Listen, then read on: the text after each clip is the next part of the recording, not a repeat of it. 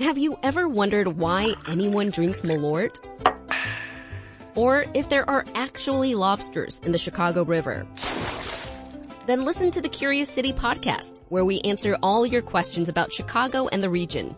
WBEZ's Curious City is part of the NPR network and available wherever you find your podcasts. I'm Sasha Ann Simons, and this is Reset. A type of restaurant scam known as friendly fraud has quadrupled since the start of the pandemic. And it's not coming from hackers, it's coming from diners who report the money that they paid for the meal as a fraudulent charge to their credit card companies. Ali Muradi covers the restaurant industry for Crain's Chicago Business, and she's here with the details. Ali, can you explain this scam? Yeah, so there's a couple different things going on. So first of all, this friendly fraud, you described it perfectly. Oftentimes, in this case, it's people going in, they're eating at a restaurant, they're not complaining about their meal at all, which is partially why this is so shocking to the restaurant owners. And so friendly. Yes, exactly. And then they'll, go home a few days later, report it as fraud to their credit card companies and request a refund. So that can happen with online purchases as well, which is another reason why we've seen this escalate so much in the past few years, because so many restaurants are now offering their food online and they're novices in that realm. Mm-hmm. The other thing that happens too is just from the consumer perspective. First of all, scams are much more likely to happen in economically uncertain times. And the second thing is that everybody has gotten very comfortable over the last few years buying everything online, which means that they're monitoring their credit card statement more. Mm-hmm. They know how to call their credit card and say, hey, I didn't make this purchase. They're just more familiar with that process in general, and it's happening carrying over to the restaurant. That's a good point. And there's so much that you just said to unpack here, really, because I want to clarify. These people are calling for like a full refund. They're not saying, oh, I've been double charged, or, it's more like, I don't recognize this charge, like flat out denying that they were even eating at the restaurant. Is that what's happening? Correct. Yes. So, I know. Right. It seems very brazen. So what people didn't see was the look I just gave you across the studio. So what happens then when the fraud is reported? Like, do restaurants have to comply? Right. So it kind of varies depending on who the credit card processor is, who the issuing credit card company is. But basically, on the restaurant's perspective, they get a notice from their credit card processor saying, hey, one of your customers, and it's called a chargeback, where you ask for your money back. So they get charged a fee, right? No matter what, it's about $15 to $25. And then they have the option to fight it. But that is difficult. That is time consuming. A lot of restaurant, checks aren't large enough for them to even be worth fighting. Mm-hmm. And that is because, restaurant margins are thin. What about if they start to pile up, though? If enough people are coming back and charging back, these fake charges, like as a restaurant owner, wouldn't I want to? Yeah. I mean, immediately challenge those? Immediately the money's gone from their account. Yeah. So if they don't challenge it, it's just gone, plus that fee, which they don't get back even if they do win. So yes, you would want to challenge it. But the problem is some of these restaurants are small. They don't have the manpower to do it. It sort of takes a lot of, behind the scenes work to do. You have to prove that they were there. There are things they can do to prevent it. Having a chip reader, for example, helps. But they don't always, win those ones either. So it's difficult for them. And when they're giving back all the money, this includes the tip? This includes everything? Yep, exactly. It's the cost of the food, the tip that they've likely already paid out to the server, and again, that fee, which gets them pretty hard.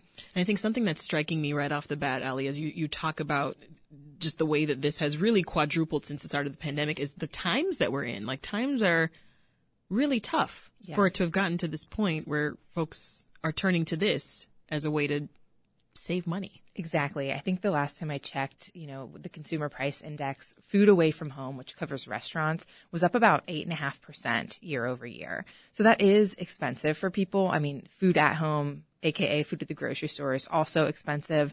And I think people, throughout the course of the pandemic, we've seen extra fees get tacked on, whether that's a COVID surcharge, maybe a restaurant has changed how they're paying out tips to their employees to try to make it better for the workers in the hospitality industry. Mm-hmm. And I think people, they have their expectations really high. Sometimes it could be that, they've gotten a hamburger and they didn't like how it was cooked, or their food was cold when they ordered it on a third-party delivery app, and they're saying, I don't want to pay for this. I'm going to institute this chargeback and get my money back from it. Any sense of how many restaurants are dealing with this? Like the scale? Yeah, I don't know an exact count. It is hard to know, but you mentioned it had quadrupled. I think the best we can do is look at how often this happens. Pre-pandemic, it was 1 out of every 400 charges that this was happening to. So every single person out of 400 that went would do it. Now that is quadrupled. So that's pretty significant, especially if you're one of these small restaurants that, I talked to, for example, Manny's Deli. They deal with this very frequently. Do they? Theirs is mostly online charges that they're dealing with. But it does happen in person as well. And again, those are just very brazen and kind of shocking to the restaurant owner. That's got to be frustrating for them. Yes. And, he told me, the owner, he was like, sometimes these aren't worth my time to fight, but I just hate them so much. I fight every single one. Yeah. So you do have restaurant operators that kind of take that more combative approach. So you mentioned this earlier, but tell us more. How does this eat into their profit margins? Yeah. So nationally, profit margins in the restaurant industry are very small, 3 to 5%.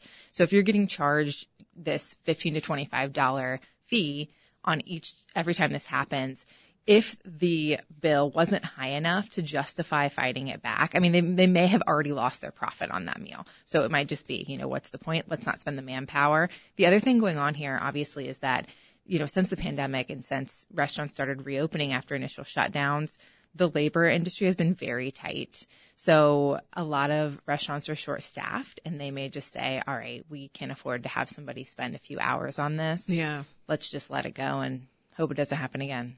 And as you mentioned, it's difficult to figure out sort of how many restaurants are dealing with this, but what's the sense that you have as to like how much money restaurants are losing, on a whole? Yeah, that's a really great point. And it totally depends, just on the size of the restaurant, the scale of the restaurant. Some restaurants are targeted. One restaurant operator I spoke with for this story was hesitant to have me quote him in the story because he was like, I don't want to become more of a target for this. But ultimately he was like, this is such a problem. I want it to be out there and I want to be a part of this story. Mm-hmm. But in 2019, the restaurant industry was spending about 2.5% of revenue on managing credit card fraud. So that includes paying the fee, fighting the fraud, and training employees on what to look for. Today, that number's 10%. Okay. So you can see that that's gone up a lot. And I think that's another really interesting point, too, is that, making the switch to, for example, using your chip readers in the credit cards, switching out the payment systems that these restaurants use, that can be a very expensive undertaking as well. So, Allie, did you talk to credit card companies about this? Shouldn't some of the responsibility fall on them? Yes. So credit card companies did not really get back to me about this. I did talk to a credit card processor. So basically they're the ones that the restaurants are using to sort of process all of the transactions. And they tell me that they do have a lot of AI that sort of helps prevent these from happening. And that is getting better as time progresses, obviously. But ultimately, it's the credit card company or the bank that issues the credit card company. So maybe your Chases of the world, et cetera, that's going to adjudicate, right? So they're the ones that's going to say, yes, this was actually a fraudulent charge. Let's give their money back. Yeah. But another thing that's happened here is that throughout the course of the pandemic, a lot of banks have made this fraud reporting for consumers just automated. Maybe you're chatting with a bot online. Maybe you're just filing it from the app on your phone. Part of That's kind of true. And then you get a text back and you press 1 if, right. if it is fraud or 2 if it's not. Exactly. Right. So is there a human there? Right. And probably not in a lot of these cases, and these credit card companies, one expert told me they want to make it easy for you to report fraud as a consumer because that gives you confidence in using your credit card for everyday purchases. So there basically just needs to be more of a balance between protecting the consumer from fraud, but also protecting, the restaurant, the retailer, et cetera, from bad actors out there. Yeah. So speaking of the restaurant owners, can they somehow flag people who do this? So a lot of the restaurant owners I spoke with told me that they train their employees to read the signs and symptoms, kind of eyeball, is this somebody that is this a charge that this might occur on? For example, if they run a credit card and it is rejected for whatever reason, they may say, don't even bother running that card again. It might be fishy for whatever reason. They might be trying to pull a fast one on us. Either have them present a different card or move along. So there are tips and tricks that they've kind of learned, over the course of the years. Just try to pay attention to this and stop it before it happens. So what about security cameras? Could those help? I'm thinking... I did talk to a few folks that said that they were able to track down, like, hey, we know who this was. We have a security camera. The problem is that sometimes proving that the person was there doesn't help fight it, and that is what the chip does, right? The chip, you cannot argue that the person was not there if they use their chip reader. But sometimes there's another argument that the consumer is using. It's not necessarily, hey, I didn't make this purchase. Mm-hmm. Someone else was using my card, right? That's kind of your obvious case of fraud. But like I said, oftentimes they're saying, hey, my food was cold. Or maybe if they ordered it online, they're saying, I never got my food. And this was a problem in the retail industry long before the pandemic. They were selling goods online a lot longer than restaurants were. Right. And a lot of the things you see, the reasons you see consumers using this type of fraud, think about if you order your package from Amazon and it doesn't come and they say it did, right? So you say, I never got this package, or maybe it was damaged when I received it. Mm-hmm. Those are valid reasons for a credit card company to give you your money back. Right. But it's the overuse of that becomes a problem. Yeah. And those examples you just gave, those do happen quite frequently. So, I mean, imagine the person who's got the job of trying to sift through these various instances, let alone these restaurant scams, and trying to figure out what's real, what's not. Exactly, which is why you can see where so much of it has probably become automated. Yeah, exactly.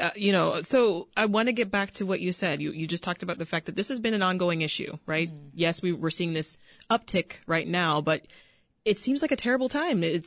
We're in the middle of the holidays here, Allie. It's a big time for restaurants. They're preparing for holiday parties, family in town, right? You're taking them out to eat. Talk about why this is so important to discuss now. Yeah.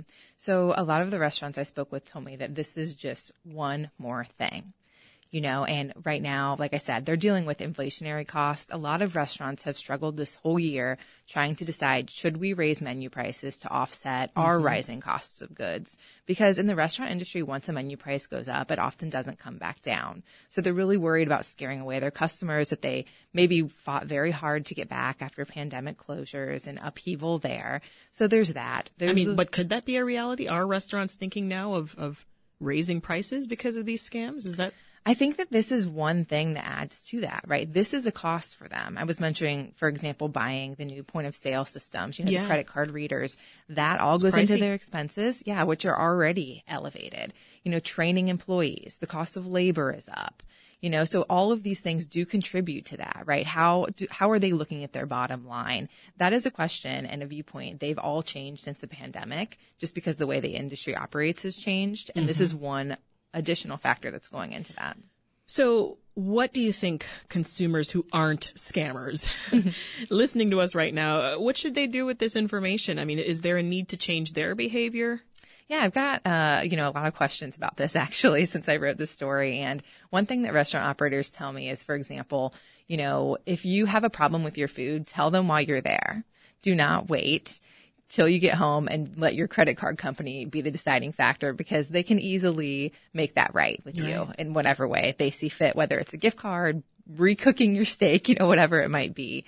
That's one thing. The other thing is if you're ordering through third-party delivery apps, they all have different ways that they handle these types of situations. So again, if you're not getting your food, just communicate.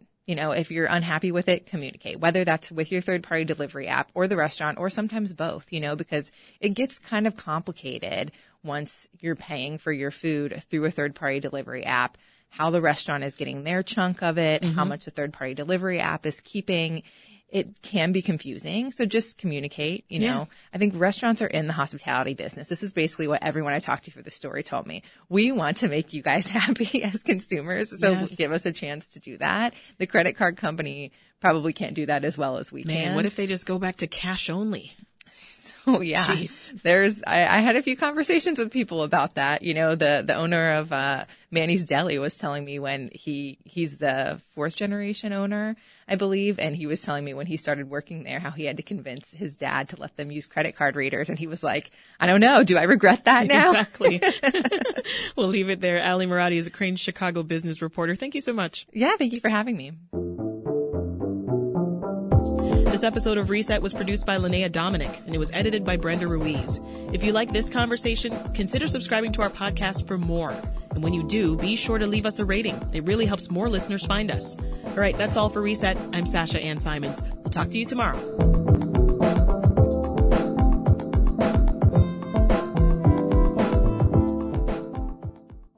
Do you need a break from the news? Well, my friend, Nerdette Podcast is here for you. Our show is all about delight. We laugh about what's happening in pop culture and feature thoughtful interviews with fascinating people.